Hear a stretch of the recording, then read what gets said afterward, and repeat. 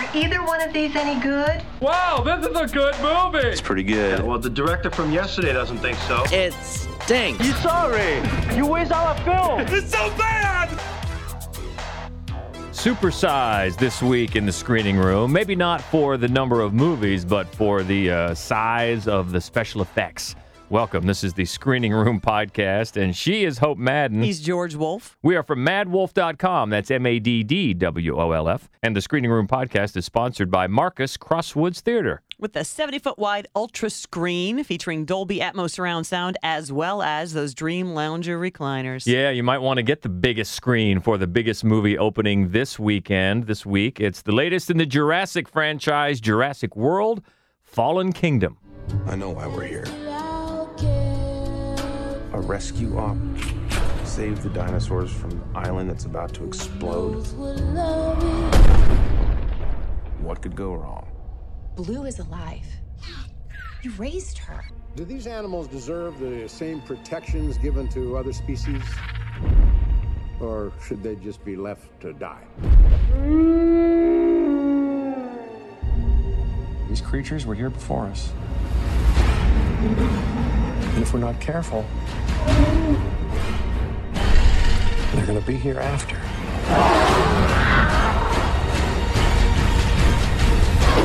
Now, we were excited about this one once we found out. I think you knew it before I did. Once we found out who the director was. J.A. Bayona.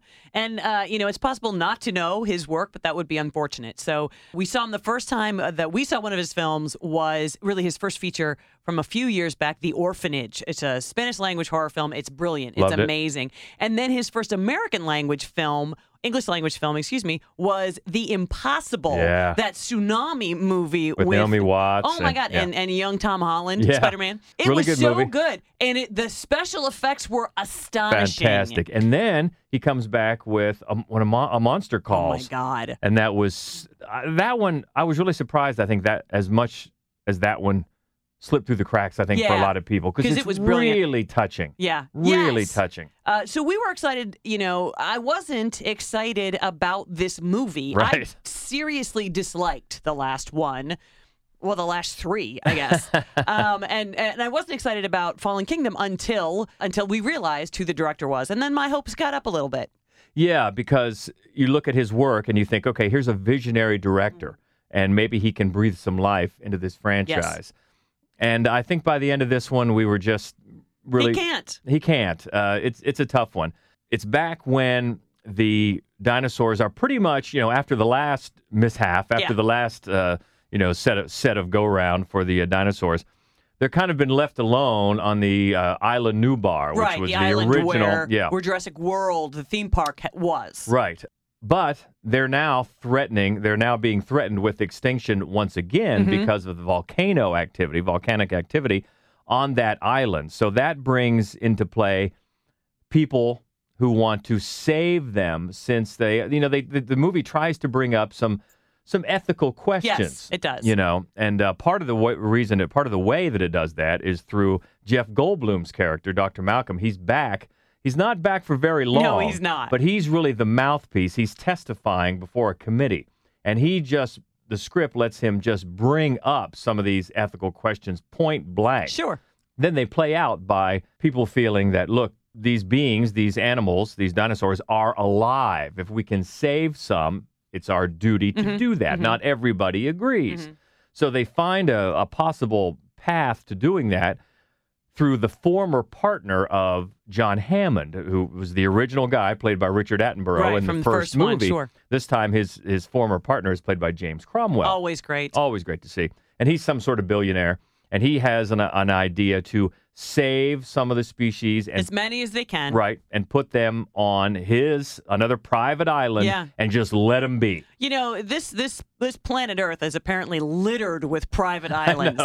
There are not a single human being lives there. No. But they'll be able to sustain dinosaurs. Right. This is at least the third such island in this franchise. But at least his motivations, you get the idea that they're pure. They're somewhat pure. But are they?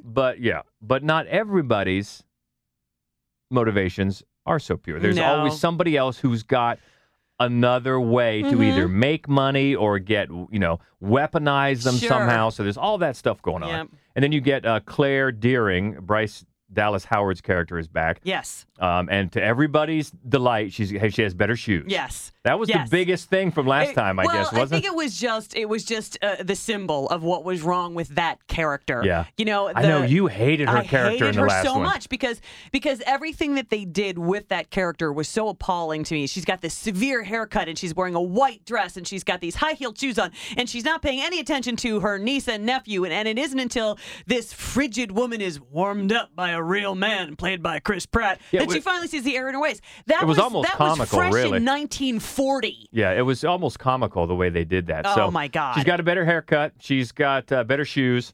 And there's still some tension there because they get Chris Pratt, his character, his real man character is back. Right. Being a real man. Well. He's building a cabin. Yes. By hand. Right. So she gets him back in. So we're trying to capture, and we're back to the same old thing. We have to capture some of these dinosaurs and then transport them to this new island. Do you think some are going to get loose? Do you think someone is going to intervene and have a sinister motivations for these dinosaurs? I think so.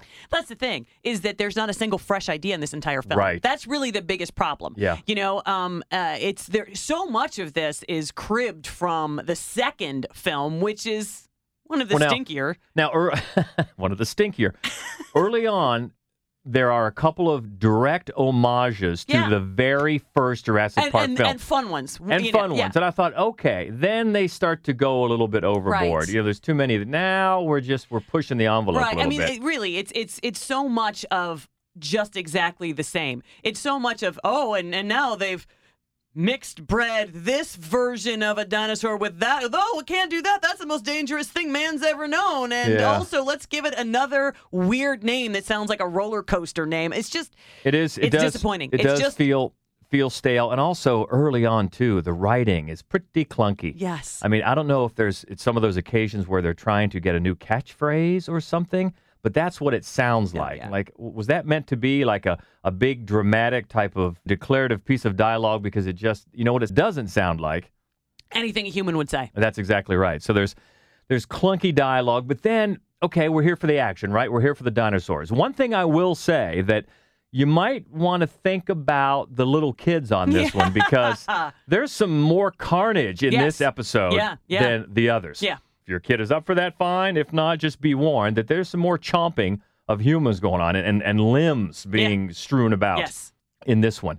But okay, so we get to the dinosaur action, and there is that. But by the time it gets to, I'm not going to say half, at least the third act, I mean, all rhyme and reason is right out the window. I mean, it just gets more and more ridiculous and just tries to throw everything at you. And anything that we had hoped for with this director is just, it almost feels like he threw up his hands as well and just said, well, okay, just have it all. Yeah. Have it all. It's summer. This is a big blockbuster. Have it. Yeah. You're right. There's no rhyme or reason to the action in the third act. It's bedlam, which can be okay, except how, there's one you'll recognize. I mean, one of the maybe most famous sequences from the original is lifted directly for this movie. And then so often you find yourself saying, why haven't you climbed that ladder yet? Why haven't you closed that door yet? Why are you slowly turning your head? Nobody slowly turns their head when they think that there's a 19-foot predator behind them. You move quickly. Yeah, I think the best way to describe it is something you alluded to earlier. It's just for a new installment, it instantly feels stale. It does. Even if, and even one thing that we always talk about, and not just us, one thing that a lot of people talk about when thinking about the first Jurassic Park is looking back that many years ago, how great the effects still look. Really, truly. They still hold up so well. And these, comparatively, they're okay, but nothing is fresh about it. No. And I guess I think there's at least one more coming because the Jurassic World franchise, the reboot, was meant to be, I guess, a trilogy, and this is the middle part. So we shall see. Well, as this film ends, you can see where the next one is going to go. Yeah. Very much so, yeah. So we'll find out where they go next. But Jurassic World Fallen Kingdom kind of felt a little stale for us. Next up is one that has a familiar actor playing against type. It's the story of a Major League Baseball player who lives a double life working for the Office of Strategic Services, called The Catcher Was a Spy. You're an unusual man, Mr. Berg. You speak 7 languages. You're an athlete. You're more than up to the physical requirements of the job. What job? Since this war began, we have reason to believe the Germans are working on a fission bomb. The scientist leading the atomic program is Werner Heisenberg. We must get to him and find out how close the Germans are to a bomb. Welcome to the OSS, Mr. Berg. This is Paul Rudd with a starring role, and not the kind of a role that we really expect from Paul Rudd. He's one of those guys that's just always likable. Yeah, he is. He's very likable. But obviously, we're more used to him in big-budget comedies. Yeah, and even when he's taken, well, of course, now he's into the superhero game. You know, he's Ant-Man, and he's become... It's still a big-budget comedy. Yeah, Ant-Man is still... and it kind of rests on his persona that he's already, you know, crafted through these roles. Right. You know, sometimes he can be, I personally like him when he's mean funny. Yeah. You know? Like 40-Year-Old Virgin or Role Models. Yeah, oh, so funny. When he's really snarky funny. But he's good all the time. And this one is just different because it's a throwback, it's a period piece, but it's a true story. One I wasn't aware of, and it's a fascinating story of a guy named Mo Berg, who was a real-life baseball player in the years before World War II. He played about 15 years in the major leagues as a catcher, and he wasn't a superstar, but obviously if you're going to last 15 years, you got to be pretty good. But he had some other very valuable talents, especially when the war was over. Right, well, because he was a Princeton grad. Many languages. Multiple degrees. He spoke 6, 7, 8 languages, and he was a very private person. And as the movie points out, he was an enigma, and the movie tells you that, which, you know, usually you like to be shown rather than told. Yeah. But the nice thing about it is Rudd's performance is such that even though you're told it, you do feel it. You know, this character just a little step out, a little bit out of place everywhere, and you get the feeling that might have been by his own design. I mean, they allude to the fact that he might have been bisexual. He had a long-time affair with a woman here played by Sienna Miller. Who's always good. Always good. And he just had things where he was just a little bit different from everybody else. His intellect, number one. And, you know, he went on quiz shows of the day. Wow. And he would get right to the point of, you know, wanting people to know him and notice him, and then not so much. But once his playing career ended, he took an office job and just didn't stimulate him enough. So through a friend of a friend, he had a contact at the OSS, which was the forerunner of the CIA. Sure. And he got hired on because of these very valuable assets. You know, the language is number one. Right. Speaking all these different languages, and the fact that he was very intelligent, athletic, right. And he was very discreet. You know, he knew how to keep secrets. So not only did they put him to work, he got the assignment of assassinating the German physicist who was in charge of the German nuclear program. Wow. That's a big assignment. Yeah. They thought that the Germans were going to get the bomb before we did. And that scientist is played by Mark Strong. Another solid, you know, piece of supporting casting. In fact, the whole supporting cast here, you've got Paul Giamatti. Isn't it? Jeff Daniels, nice. Guy Pearce. Yes. You know, and everybody's... Yes. All of those people. Yeah. And everybody's solid. It's directed by Ben Lewin, who directed The Sessions a few years back. Yeah. You know, and the spy game part of it is very, very by the numbers. It's satisfactory, but it's nothing new. I mean, you hear the voiceovers of the newsreel footage to get us up to date. Okay, the shadowy figures, you know, in a doorway or in an alley. The spy part of it, even though it's a really fascinating story because it's true, is pretty much standard. But what I really liked about it was the characterizations. Not only Paul Rudd, but these supporting characters that we talked about. And they really elevate the script. It's written by Robert Rodat. Well, it's adapted. It's adapted from a book. The scriptwriter is Robert Rodat, who wrote Saving Private Ryan, among other things. So they're able to really make you feel these characters, and I think it gets you as close enough to Berg as feels right. Right. Because anything more would feel to me, it would feel... You should feel like you're kept at arm's because Exactly. he would have kept you at arm's length. He kept everyone there. Exactly right. He kind of was a mystery by design, even though he was very committed, according to this book, very committed to helping his country.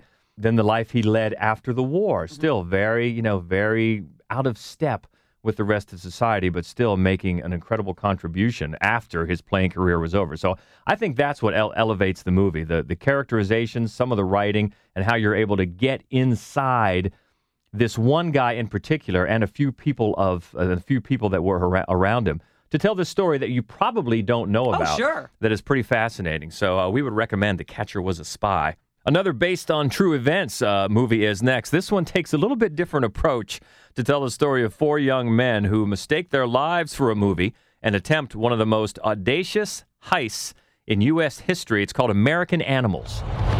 You ever feel like you're waiting for something to happen, but you don't know what it is? You're in, or you're out. That thing that could make your life special. You're in,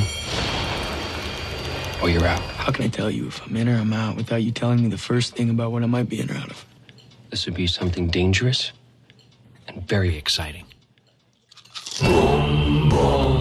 This library is home to the most valuable book in the United States.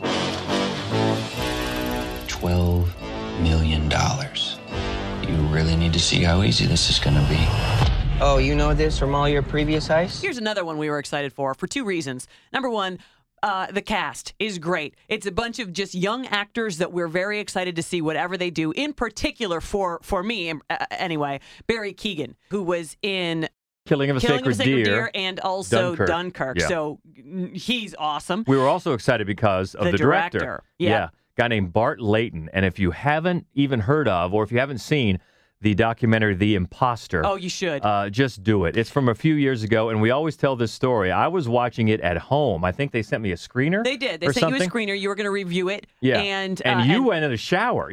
I intended to. Yeah. I had no intention of watching the movie because I had other stuff to do, and I saw about 30 seconds of it, sat down, and watched the whole thing. You can't turn away from it. In a towel. I think most of the time you just sat there.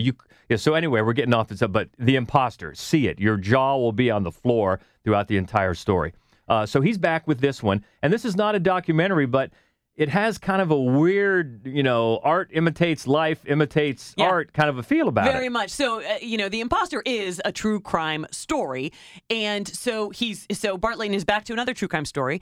And while this is a narrative film with actors, it's not just recreations, it's a narrative film. He plays with that idea a lot and sort of the idea of how everybody's individual perspective of an event changes the truth behind the event. Yeah. A lot of films have done that. Stories We Tell is a documentary. The whole focus is that. Sarah Polley, it's a brilliant movie. That's a good one, too, and yeah. I, Tonya recently did it. It's a true crime event, and they show it from different perspectives. So he's, it's not an incredibly new idea, but what he does that's interesting is you see a lot of the film as a traditional narrative film, and then you stop and talk to one of the 4 actual participants from the heist originally. So it's almost like if you would have put the real Tonya Harding in I, Tonya. Right. They don't do that, No. but they do that here. Yes, and most of the time, it's not part of a scene. They stop a scene and they talk to one of the participants. But in one particular instance, which is very, very interesting, an event is being shown to you basically from 2 different people's points of view. And that happens several times in the movie and is fascinating. But in one case, then the actor, Evan Peters, and the man he's playing, they're both sitting in a car together, and the actor asks the man, "Is this how you saw it?" And the man says, "Well, if that's how Spencer sees it, just go with it." So there's a lot, and I liked that. But my problem with this movie, and it's fairly minor, but my problem with this movie is that I don't feel like Layton decided exactly the direction he was going to take it, because that idea of different versions of the truth and how it affects the Rashomon type of effect. Exactly. Yeah. That's very interesting, and it has been done before and done well, but I thought it was an interesting way to go. The problem is then part way through it, and I think the title American Animals, that gives you a sense too of what he's doing. He's really looking at these 4 young men who had no reason to risk everything on this adventure. No reason. Right. They were fine. What they're doing, they're trying to steal valuable books. Audubon's right? Birds of America and Darwin's Origins of the Species. Yeah. So the original manuscripts are kept at the Transylvania University's rare books collection. And so these four guys, college students, just hatch a plan to steal these books, which are worth, I think they said like $36 million together. That's how much copy they stole. Yeah, so you look at these entitled college students and you feel like it's entitlement run amok. Like we have to matter somehow. That's exactly, I think, the interesting point that he tries to make is that there's no reason for these four young men to do it.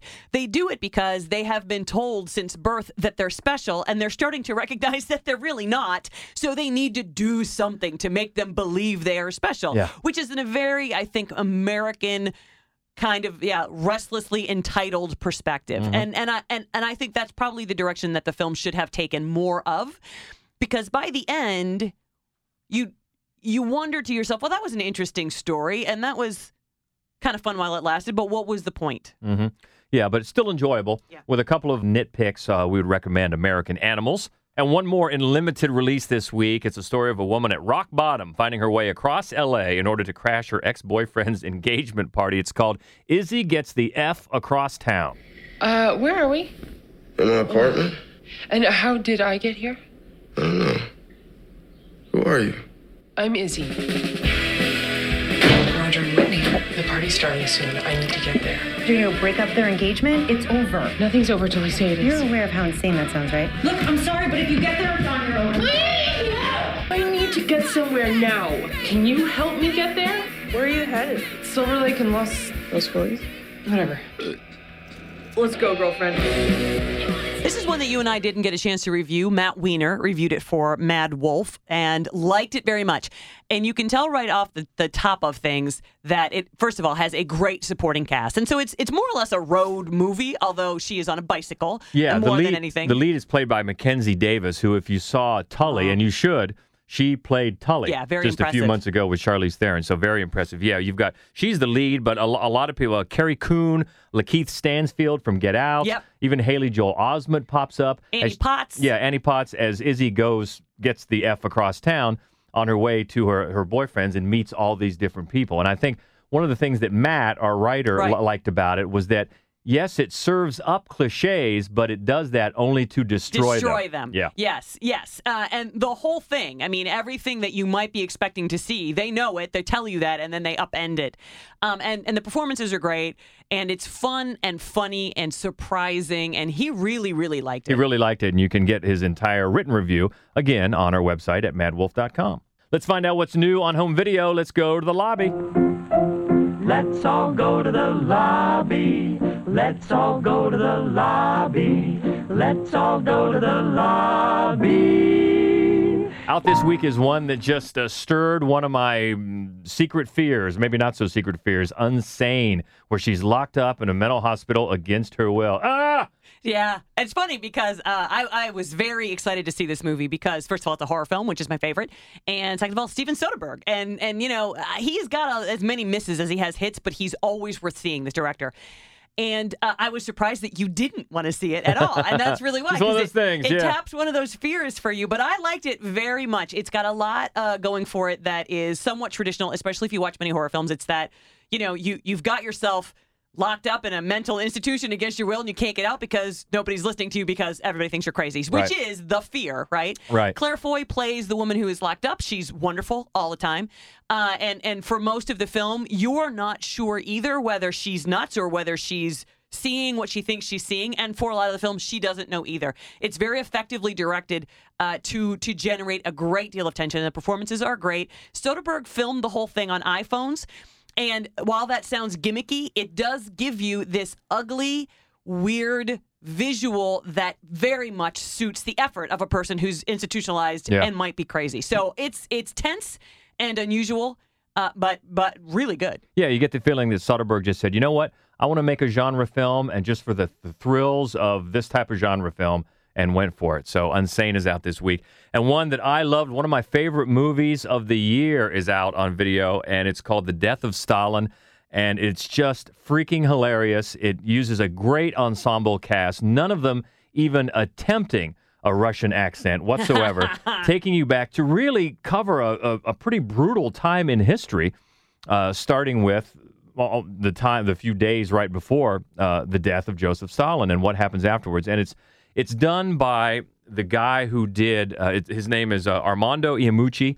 He did In the Loop. He's written for Veep. I mean, this guy, especially with this movie, has established himself as a premier satirist. Yes. I mean, this is political satire to me of the highest order. Everybody's great. It's really often hilarious, and definitely recommend The Death of Stalin. Check it out. There are a couple that we can't recommend, however. Pacific Rim Uprising. One of the times when we went, oh, they're making a sequel to that. I guess Pacific Rim made enough money. That's obviously, funny, it wasn't a very good movie. No, it was Del Toro. Yeah. And one of his really few very bad efforts. Yeah, stinkers. And this one is just even worse.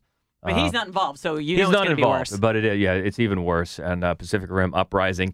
And another one, and this is a smaller film that's out, home entertainment this week, called Flower. And it's one, again, we didn't review it. Alex Edeburn reviewed it for us.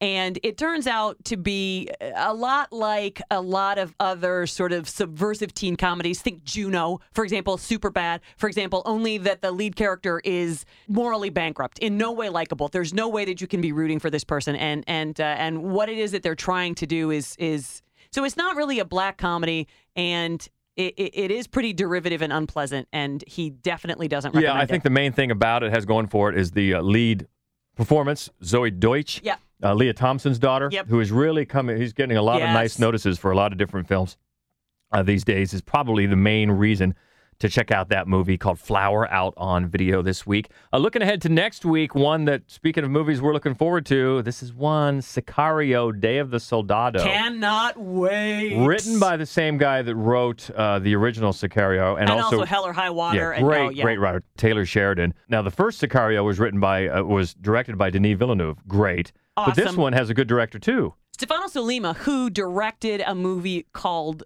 Gomorrah a few years ago. I apologize. And it was nominated for Best Foreign Language Film, and it was brilliant. You loved it, yeah. And so I'm very excited to see what he can do with this. Yeah, so that is next week. Also, Uncle Drew, Kyrie Irving. We have a love-hate relationship with Kyrie Irving. Because we're Cavs fans. Love that he hit that shot that gave us a championship. Hate that he wanted to leave. Right. But we'll try to be open-minded. We will. And also on next week's podcast, we got something special. That's right. We are going to, it's halfway through 2018, believe it or not. Can you believe that? So we are going to weigh in on the best films so far this year. Yeah, the midway point of 2018. What are our favorite movies so far? So we'll talk about that next week, too.